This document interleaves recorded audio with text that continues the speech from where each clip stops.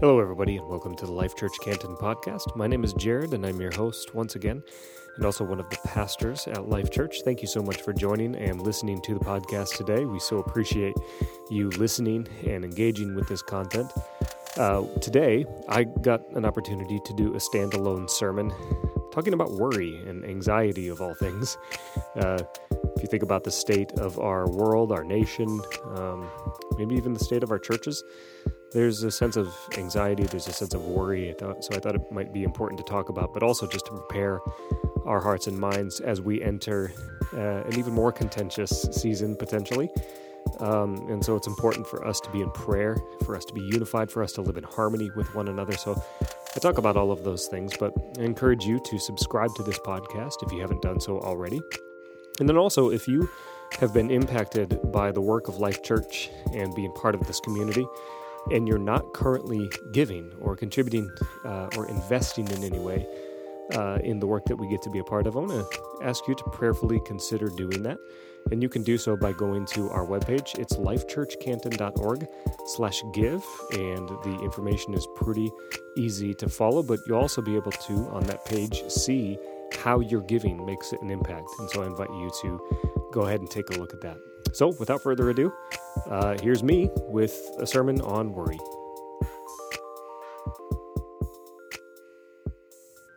Amen. It is good to sing together, good to be together. Welcome to Life Church. My name is Jared, and I'm one of the pastors, and welcome to anybody who's watching online or going to listen to this a little bit later online. We're glad you're joining us as well. And if you are watching online, I want to just give you a quick reminder. Go ahead and let us know you're here. If you're new, if this is your second time, we want to make sure to connect with you. So click on all of the links that we provide for you so that we can help you take your next steps. And then do me a favor, go ahead and share this as well. Share this if you think it might be impactful to you. If you're not sure it's going to be impactful to you, then just wait. Don't share it just yet. Maybe you want to listen to the sermon first, and then you can decide if you want to share it. I encourage you to do so. Welcome to anybody who's in the room as well. I'm excited to share with you. I'm going to share a little bit more in just a second, but I want to kind of reiterate some of the things that Nathan had mentioned at the beginning of the service, just in case you weren't able to be with us right away. But we just came out of a series called This Is Us. And we talked about our 6 codes, the culture that we are, that we have been, who we are, and who we're becoming. They kind of help us guide our journey going forward. But then as we finished out the series, we talked about this idea that you can join us in those codes. You can step into those. You can live into those codes by partnering with us. And so we want to continue to encourage you to partner with us. You can do that by going to lifechurchcanton.org/now. I want to talk a little bit about something unique today. This is going to be what we call a standalone message. It's not part of a bigger series. It's just a singular message, but I think it might inform us over these next couple weeks as well, and maybe guide us and guard us even, and that'll make sense a little bit later on. But I want to talk about something that I think has been on my heart too for us as a church that would be important. But before I do that, I first want to ask a question. Anybody in the room or watching online, do we have any music buffs?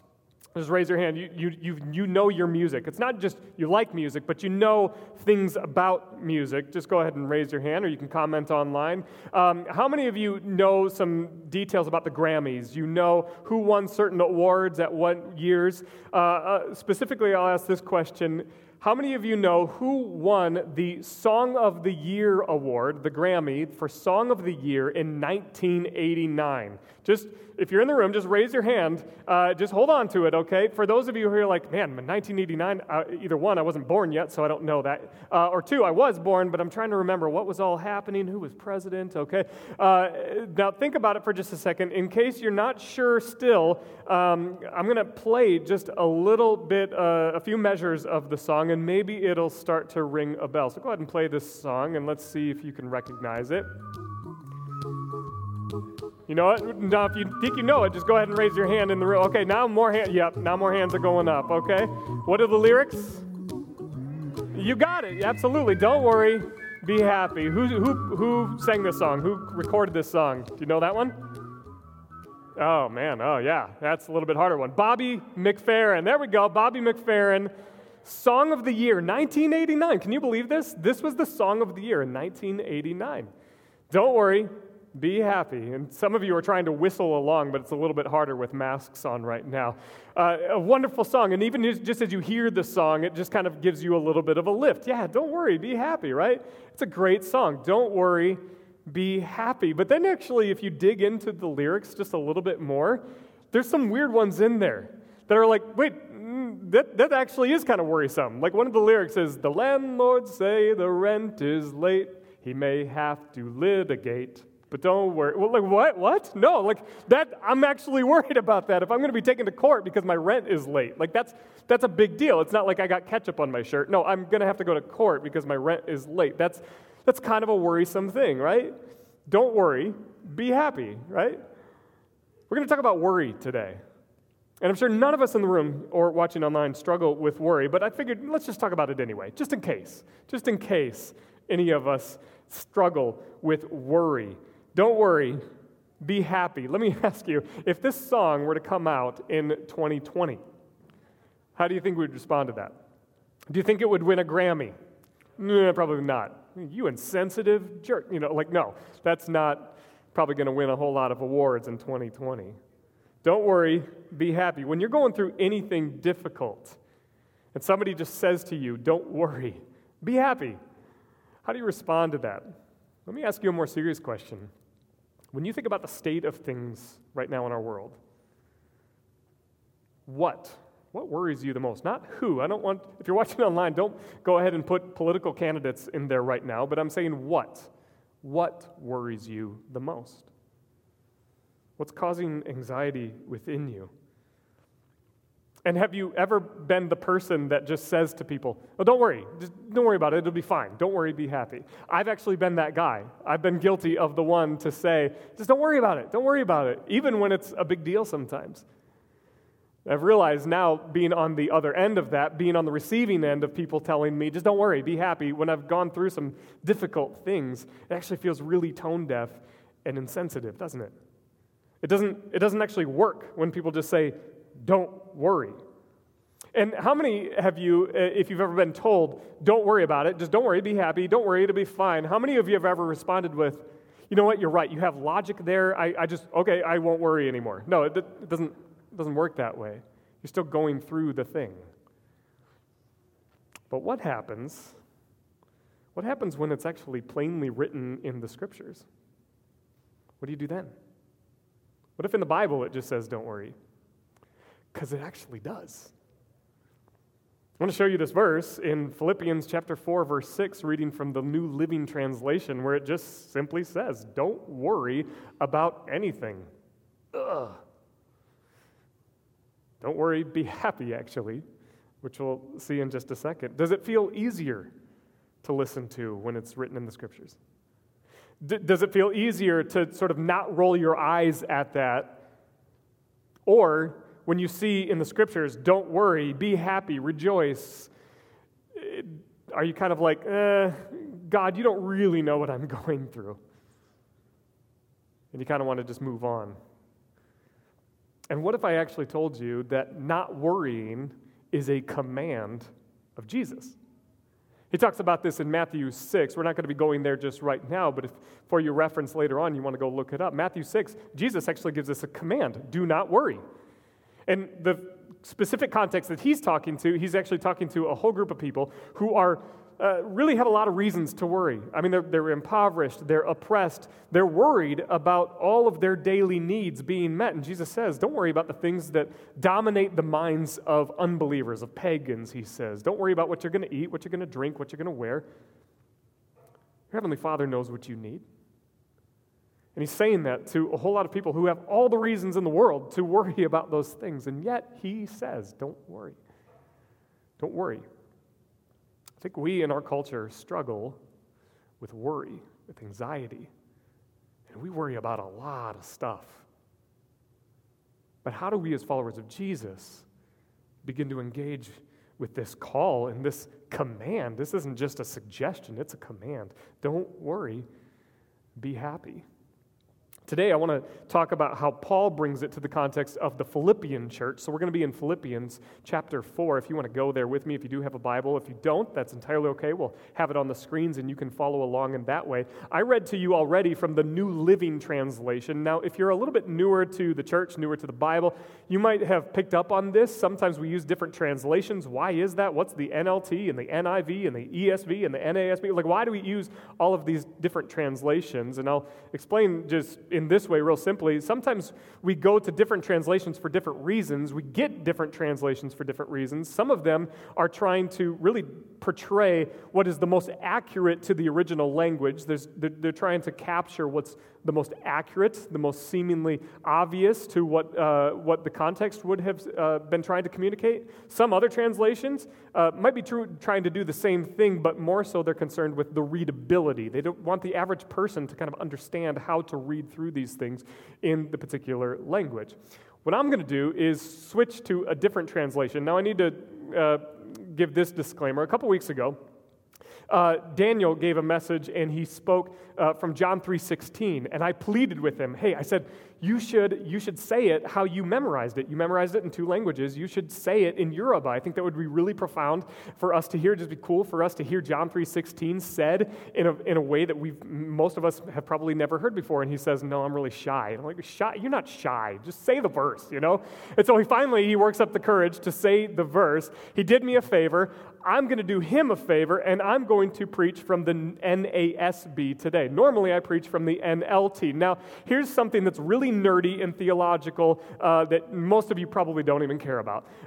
As teaching team, we talk about this, and we actually kind of joke about this. We banter about different translations, and he always makes fun of me for using the NLT, the New Living Translation. I think he's called it the New Lying Translation. I'm not sure why, but he goes to the New American Standard Bible, which he refers to affectionately as the New Accurate Standard Bible. So he's trying to communicate something there. So I'm doing him a favor and preaching from the NASB this morning, but it's just for him, okay?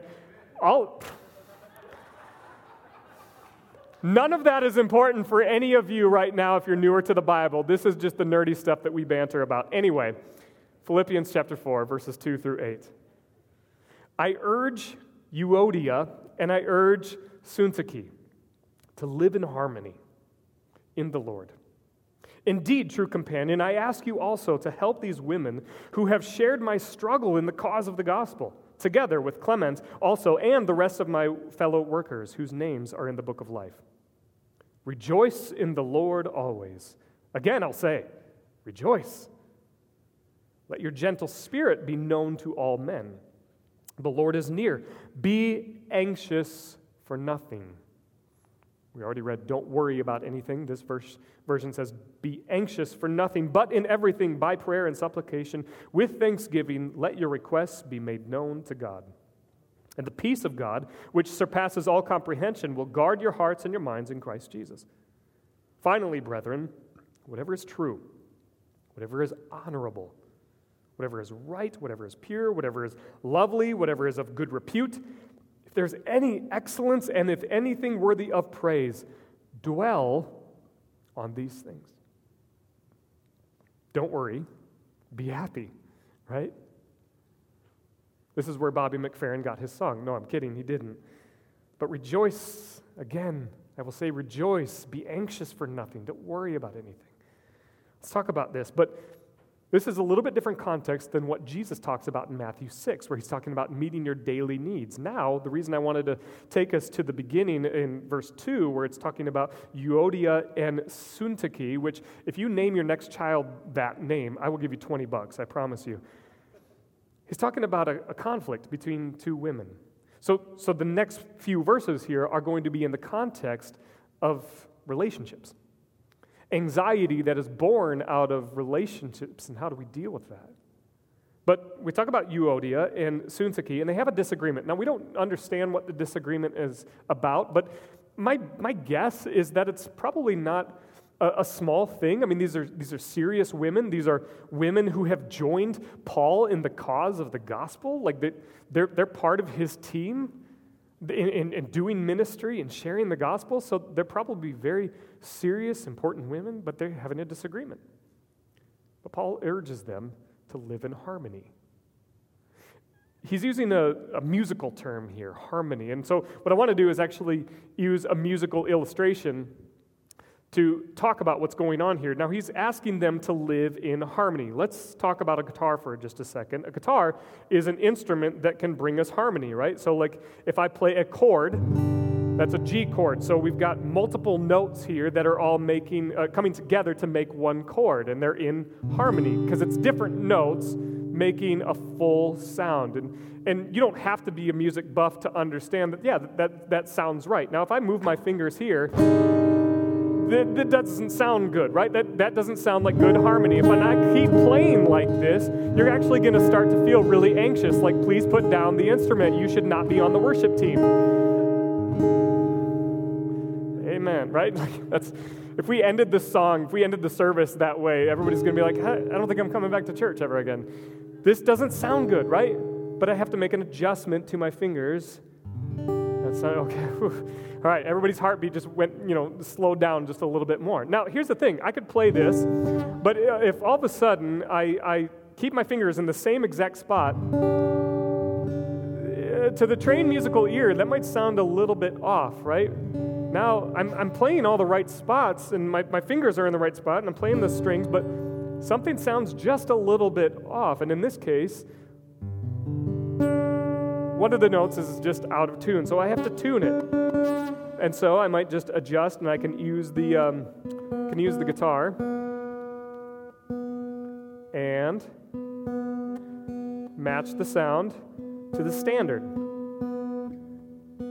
And we're a little bit closer.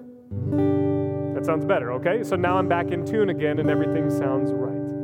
Now here's the thing. In the context of relationships, when there's discord, when there is disharmony, and a relationship sound like this, that brings anxiety to us, and it causes more discord and worry and frustration because it sounds like a bunch of noise. But Paul's saying, no, I'm encouraging you to live in harmony. You might be different, and you bring your different notes, but you make something beautiful when you come together and you make something sound better. But here's the thing, if one of us is out of tune, to the trained musical ear, it sounds maybe just a little bit off, right? And so in relationships, one of us, if we're in a disagreement, one of us might be right and the other one might be wrong, but we don't see it that way, right? Like we are addicted in our culture to being right. I have to be right. And if I'm ever wrong, well, then that's just going to show that I have no power and I'm out of control. So I'm just going to keep playing this note, and it's going to keep sounding horrible. But I'm going to stick my feet in the mud, and I'm going to keep doing this. I'm going to keep playing this note. But in relationships, we're urged toward harmony, especially as followers of Jesus. And so we have to tune ourselves to a standard.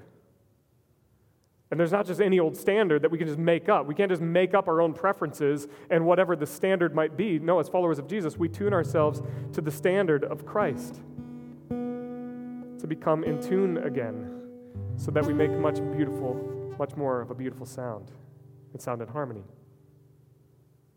Here's what I've noticed, especially as we're nearing a political climate, an election year, is that these kinds of conversations have been going on where we've been in disagreement, not just out in the world, but even in the church. We've been in disagreement with one another, and we've fought for things that are our preferences. And we have stuck our feet in the mud and say, I am not moving. And even though we have sounded out of tune to us in our own heads, maybe because we're not musically trained, or maybe because we're not trained to the standard of Christ, we keep playing that note even though it sounds out of tune. And then what it causes is discord and disharmony in the church. And maybe one of us is trying to tune to the standard of Christ, but the other one isn't, but we just keep going at it, and then we drive ourselves further and further apart. And see, what the problem is where it gets really confusing, especially to the outside world looking on the inside to the church, is we have people conflating certain things with Christianity, with the gospel, and we've put such an emphasis on tuning to the standard of a constitution, of a particular amendment, instead of Christ, who in this very same letter says, that Christ gives up his rights. He gives up his divine privileges and becomes obedient to death on a cross. That's the standard to which we tune ourselves, not to anything else as followers of Jesus. But we have confused that in the church. And now the outside world, who we're trying to relentlessly pursue one more, is like, no thanks, I want nothing to do with that because y'all seem confused about who Jesus is. And we have conflated our Americanisms, our greed, and our preferences with Christ. And we no longer live in harmony. I urge you, live in harmony in the Lord. Let's continue on in the letter with what Paul's talking about. He goes on to talk about rejoicing. Rejoice in the Lord. Now, as we do that, and as we turn that page for just a moment, I want to ask you a question to dwell on. Are you choosing to live in harmony, even in the church? Are you choosing to live in harmony? Because if we can't live in harmony, then we can't move on to the next part, which means rejoicing in the Lord. Continue to dwell on that. And even if you're watching online, you can put some comments in there. Choose to live in harmony. Here's the thing. In order to move on to the next part, the rejoicing, we have to tune ourselves to Christ. And this is why Paul says, rejoice in the Lord. He doesn't say rejoice in your circumstances.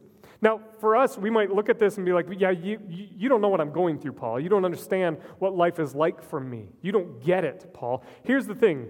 Paul is sitting in a first century prison where it's dark and damp, and he's probably sitting on the floor, or maybe he's forced to stand, but we know he's probably in shackles. He can't move. He can't get up and go to the bathroom. This isn't some Four Seasons hotel that he's staying in. Like, this is not a good place for him to be, where his life is at risk, and he's probably going to die soon, and he's very much fearing for his life. And yet, he has the audacity to say, rejoice in the Lord. Again, I'll say rejoice. If Paul can say it, can we live it? Can we live into that joy? He goes on to talk about our demeanor. Rejoice in the Lord always. Again, I would say rejoice. And with your gentle spirits, let your gentle spirit be known to all men. Here's the thing, is sometimes our joy, sometimes we look at a verse like that and we feel like we have to manufacture joy. We have to fake it till we make it somehow. Like if I could just get happy, if I could just be happy, then eventually I'll actually feel happy. And so I'll just put on a brave face and I'll try to look like I'm happy. I'll look like I'm rejoicing. But that's not what Paul's asking for. He's asking for a genuine, authentic joy. It doesn't have to look like some sort of fake persona that you're putting on. And even more so, have a gentle spirit about yourself. Why? So that we're sensitive to the needs of people around us. We're sensitive to those who are around us who are absolutely struggling in their circumstances, and we're giving them a new perspective of what joy actually looks like. As we begin to shape their minds and their hearts to understand what true joy looks like, that it's not rooted in our circumstances, we bring a certain gentleness to that as well. I think about it like this, in the context of relationships, because that's what Paul's talking about. If I have hurt somebody, but it was an accident, and I didn't know that I did it, or I didn't intend to do it, my first initial reaction, if I've hurt somebody and they're in pain, my first reaction in that moment, right then and there, is to defend myself, right? Anybody else do this?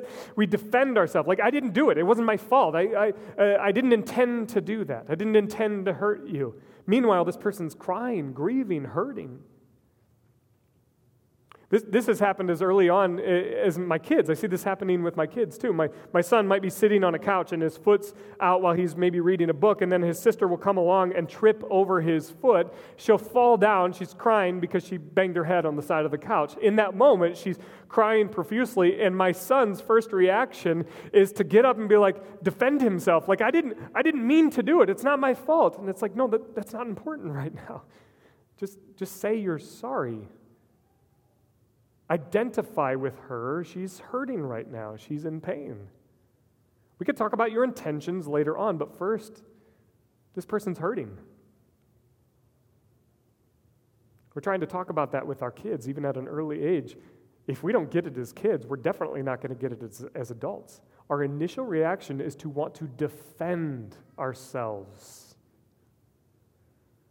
to hold on to our rights, to talk about our intentions, and all the while neglect the pain of others. Because we're afraid of what that might make me look like. If you know my true intentions, if you know that I had a hand in causing the pain, or even if I didn't, well, I can't have that on my conscience. We need a gentle spirit to identify with one another in their pain, especially if we've hurt them, even if we don't know that we've hurt them. We've seen this play out, this tension play out, even in the midst of this year and the racial injustice, identifying with people in their pain is what we're called to do as followers of Christ. We need a gentle spirit to do so.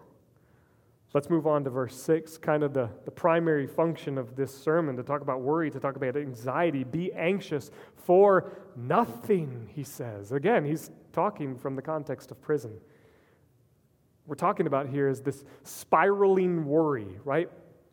Especially in the context of relationships. Like, well, what if they meant this? And then what if that means this? And actually what they think about truly when they think about me is they think about this, like the spiraling worry. It's bringing up a question that brings up like 5 more questions and then 10 more questions. And we go down this rabbit hole that is all rooted in fear. Well, what if this? And what about that? And what if they mean this? And it just gets to be out of control. It spirals out of control. We were talking about this as a staff, a couple staff members earlier this week, and I asked this question, like, what are you worried about the most right now? What are you anxious about the most? And we all gave some different answers, but all of them had this same theme, this same common idea that was all rooted in sort of this fear of the unknown. I don't know what's ahead, and because I don't know, I'm a little bit afraid, but also this lack of control. Not only do I not know what's ahead, but I can't control it. I want to ask you a question, Life Church. Is the source of your worry and your anxiety out of your control? Is it out of your control? I want to pause for just a second and be clear about what I'm not talking about necessarily. I don't believe that these verses are specifically pertaining to this understanding of mental health and clinical anxiety. I don't think that's necessarily what Paul is addressing. However, I do believe that these verses are actually very crucial in informing our understanding of how we pursue mental health. I do absolutely believe that Jesus is still the answer in the context of mental health, and healing, I believe, looks different in the context of everybody's journey, everybody's unique journey. But I want to be clear that clinical anxiety still calls for a clinical response, and there is absolutely no shame in that for any of us who might be struggling. I think the numbers maybe change, I don't know, every couple months, but maybe like 1 in 4, I think. 1 in 4 people in America struggle with anxiety. I might be wrong on those numbers, but basically the idea is that a lot of us struggle with clinical anxiety. There's no shame for you in that. Jesus wants to walk alongside us in that journey. If you want to do a little bit more digging in that, actually Life Church did a series about this almost 2 years ago, and you can go back. It's just a series simply called Anxious. You can go and listen more. But here's the thing, Paul doesn't leave us in this emptiness. He doesn't just say, be anxious for nothing, and then just move on. No, he says, but in prayer. through prayer and supplication and with thanksgiving, make your requests known to God. He doesn't just leave us in our loneliness, in our emptiness. We're going to be talking a little bit more about this idea of prayer and supplication and thanksgiving in January, so mark your calendars for that. You're going to want to be here for that. But I want to ask you another question. In your worry, in your anxiety, in that spiraling sort of out of control that you can't control, this fear of the unknown, do you turn to prayer? Do you pray? You ask God to step into the middle of that. Because when you do, Paul says, the peace of God. The peace of God, which surpasses all of our understanding, which means we can't understand it. Because it's His peace. Right? It's not like our peace that I have to sort of muster up, that I have to manufacture within myself, that I have to sort of figure out how to gain in my life. No, it's not my peace. It's like His peace. It's like His brand of peace is a helpful way of thinking about it. I think about this illustration. When we first got married, we were super low on money, so anytime we'd go grocery shopping, we'd always get the off-brand. We went to Target for our groceries, so we'd get like Target brand shredded cheese or something like that. It was basically cheese-flavored plastic is kind of what it tasted like, right? Or cardboard is maybe a little bit more accurate. And then, we'd get like a tax return, and it's like, all right, we're going big. We're going to get Kraft cheese, or we're going to get Sargento, like, oh, this is what cheddar tastes like. Oh my gosh, my world is changed, right? It's a different brand of cheese, and it changed our lives. I think about this when I think about this brand of peace that we have from God, the peace of God that is different than the brand of peace that the world has to offer, our culture has to offer, right? It's so much better, it's so much richer, it's so much deeper. In fact, it's so much deeper and richer and better that we can't even understand it. See, the peace that we might have in our culture and in our world that we manufacture on our own, yeah, we can maybe wrap our heads around that. We can maybe understand the science behind that, and some of that stuff is good. But ultimately, I think what's common of the peace that is manufactured by our culture and by the world is a peace that is absent of pain. I just want to avoid conflict, and that's when I experience peace. But see, that's not the brand of peace that comes from God. The peace of God that surpasses all understanding. It's this shalom kind of peace. That Hebrew word shalom means peace, yes, but it also means wholeness and redemption and restoration and healing, whole healing. It's so much bigger. But here's how it's also contrasted with cultural peace and worldly peace, is that it's a peace that guards our hearts and our minds, but not necessarily the body. The peace of God will guard our hearts and our minds, which means you still might experience peace. See, it guards our hearts and our minds so that when we experience conflict and when we experience pain and suffering and maybe even, yes, persecution, that we have a healthy mind and heart to be able to step into it and still say, rejoice in the Lord always. And again, I say rejoice. This is not a peace that avoids pain, but helps us to step into pain. See, if it's guarding our heart and our mind when we go through something, then we wouldn't need it if trouble wasn't ahead. It's guarding our hearts and our minds for a reason, because we're about to step into something. But then it finishes the sentence this way: guard our hearts and minds in Christ Jesus. In Christ Jesus. That's the brand. Like, that's the brand of peace. That's the packaging for the peace. Like I said, like the Target cheese is packaged in a Target package, and then when you pull it out, it tastes like Target cheese. But then the Kraft cheese or the Sargento cheese or maybe the more expensive cheese is packaged differently. God's peace is packaged differently than the world's peace, and it's packaged in Christ. Guess what happens to Christ? He suffers and dies on a cross. That's His brand. In fact, Nathan just talked about this last week when he went through Colossians chapter 1, that Christ made peace through what? His blood shed on the cross. That's how peace comes. That's why we can't understand it. It's an upside-down kind of peace in the midst of our anxiety. And it's going to guard our heart and our mind in Christ Jesus. And here's the cool thing is Paul doesn't just leave us there even. He still gives us more. There's still more. So be anxious for nothing, but pray. Allow God's peace to guard our hearts and our minds. But then even more, he continues to talk about the mind. Paul talks about the mind a lot in a lot of his letters. I've said this before, but I like to refer to Paul as a first-century neurologist. He's a neuroscientist. He's constantly talking about the mind and the neurology of what it means to dwell on Christ. That's exactly what he says. Dwell on what? Whatever is pure, whatever is right, whatever is honorable, whatever is lovely, if anything excellent and praiseworthy, dwell on those things. Dwell on them. He doesn't leave us in this passivity. No, he actually calls us to do something, to tune our minds to the mind of Christ. Because these are the kinds of things that Christ thinks about. We think like him.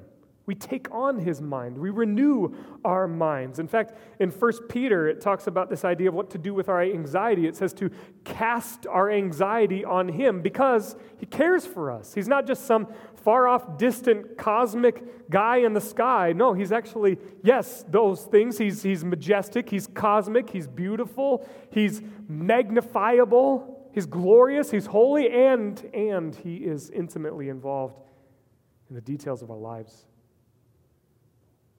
The details of our mind. He calls us to dwell on the things of him. But here's the thing.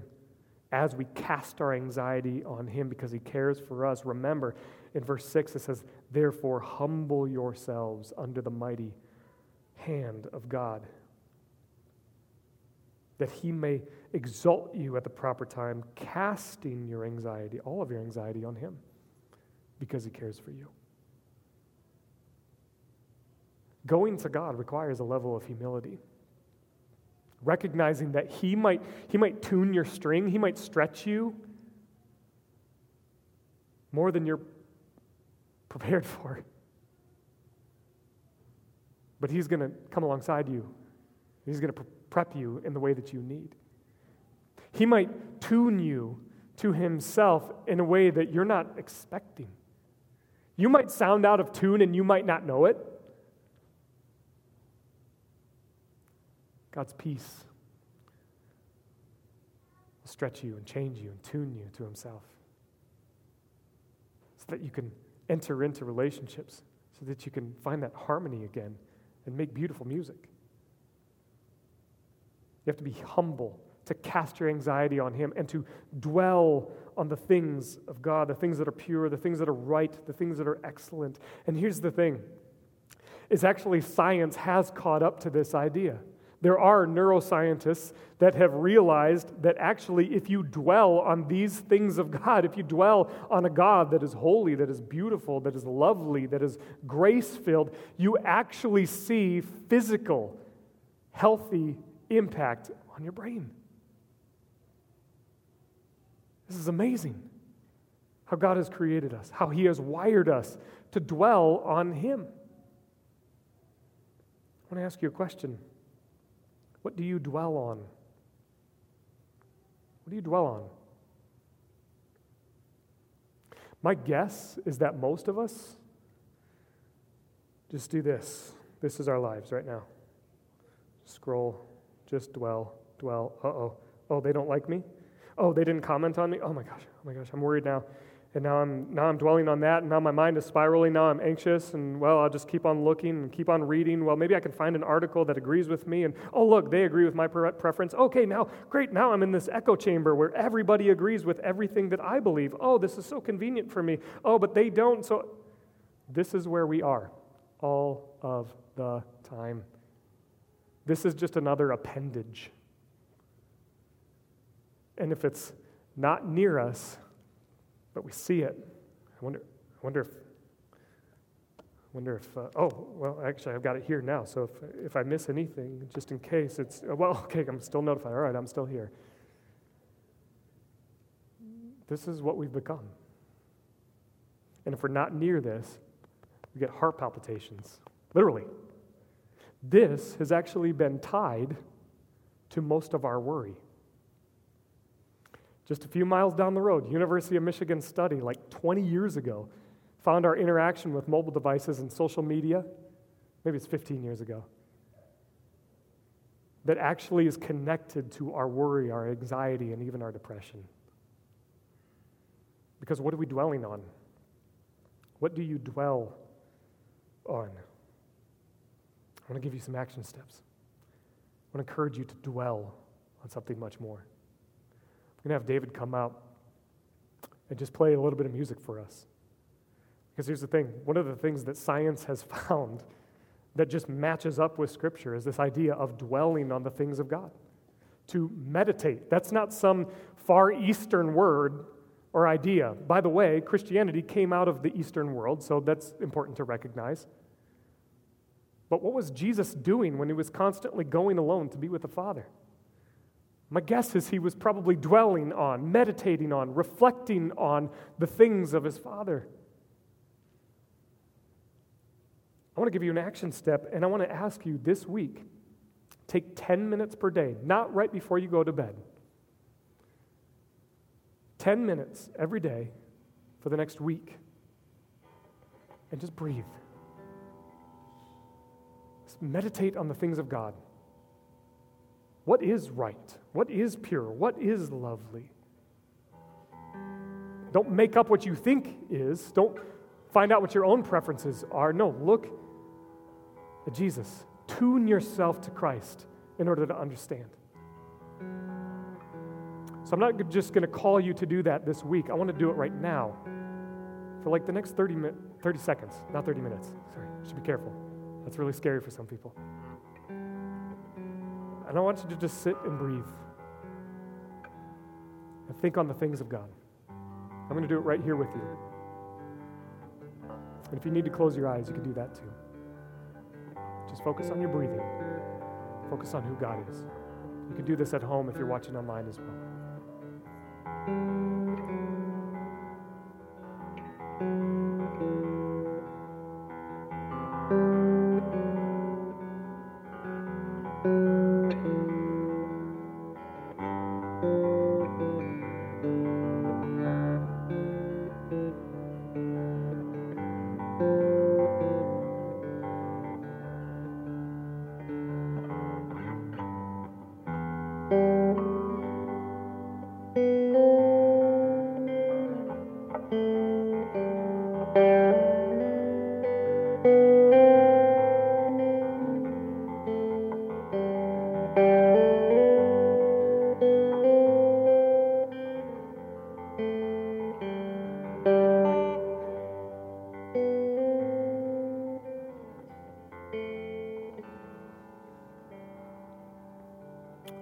Some of us, that can be a scary feeling to go into a sense of solitude and silence, to be alone with our thoughts.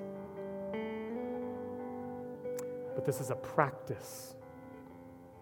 Talk about this in the Old Testament. I want to meditate on your word day and night. We need God's help in this. We need his word. We need his son Jesus. We need his Spirit to fill us, to give us breath, that ruach breath that we get in the Old Testament. I want to call you to do this week, to breathe, to be mindful. It starts to shut down all of those mechanisms in the brain that lead to fear and anxiety and anger. Can you imagine if our nation was just a little less angry and vitriolic in the next couple of weeks? I want us to dwell on things of God. And then here's another thing. I want to challenge you to do this too. as you come out of that time, 10 minutes, maybe some of you will do 15, maybe some of you will do 30 minutes, maybe an hour. As you come out of that time, write it down. Write down what you felt and heard. Take note of it, to remember it. And then I'm going to ask you to go one step further. Share it.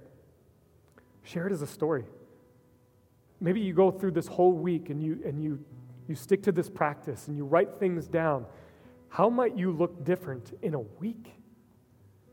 Let us know. We want to hear your story. We want to be inspired by how you're growing in your mindfulness of God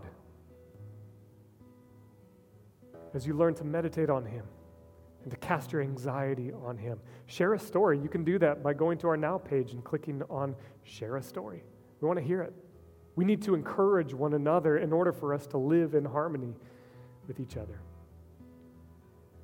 I'm going to call the band out as we go into another time of worship, but I recognize some of you, maybe this has taken control of your life and you're ready to kind of put that aside. Maybe for some of you, you're ready to try some meditative exercises, some breathing, some meditating on who God is. And again, don't let that freak you out. That's not some just Eastern mysticism kind of thing or yoga kind of practice that's satanic or demonic or anything like that. This is a godly creational idea to meditate on the Father. Some of you are going to do that, and that's great. Some of you who are watching or who are here in person, maybe this idea of being in Christ is a brand new idea, and you don't know Jesus. I want to invite you to know Him and to know His peace, and to know that when He went to the cross, that He actually made peace so that you could be in relationship with God. If that's you, I want to invite you to say yes to Jesus, and we're going to pray in just a moment, but I want to share this one last thing. Last week, I shared briefly that my grandma was almost 100 years old and she was in hospice. This last week, she didn't quite make it to 100 and she went to go meet Jesus. And when I got to talk to her a couple weeks ago and share scripture with her and just read to her, at the end of that, I asked her a question. I said, "What are you feeling right now? What are you thinking about right now?" And this is what she said. These were my Grandma Van Voorst's final words to me. She said, "If I'm thinking of what lies ahead, I don't know what it is, but I know it's going to be good. You don't know if you deserve it. It's hard to explain. If I think of the past, there's so much that I could have done, things that I could have told the family. I don't have the words to express what I'm really thinking, but I'm just so blessed."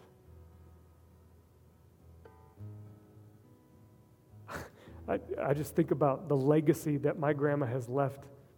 And I got to watch the funeral streaming. It was in Northwest Iowa. I couldn't go, but we got to watch it be streamed. And there was such a legacy of my family who all know the Lord, probably because of my grandma.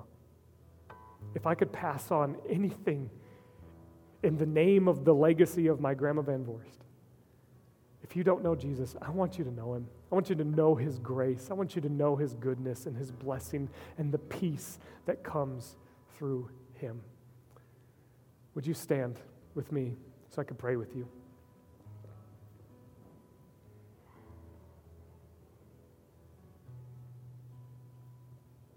God, we look to you now.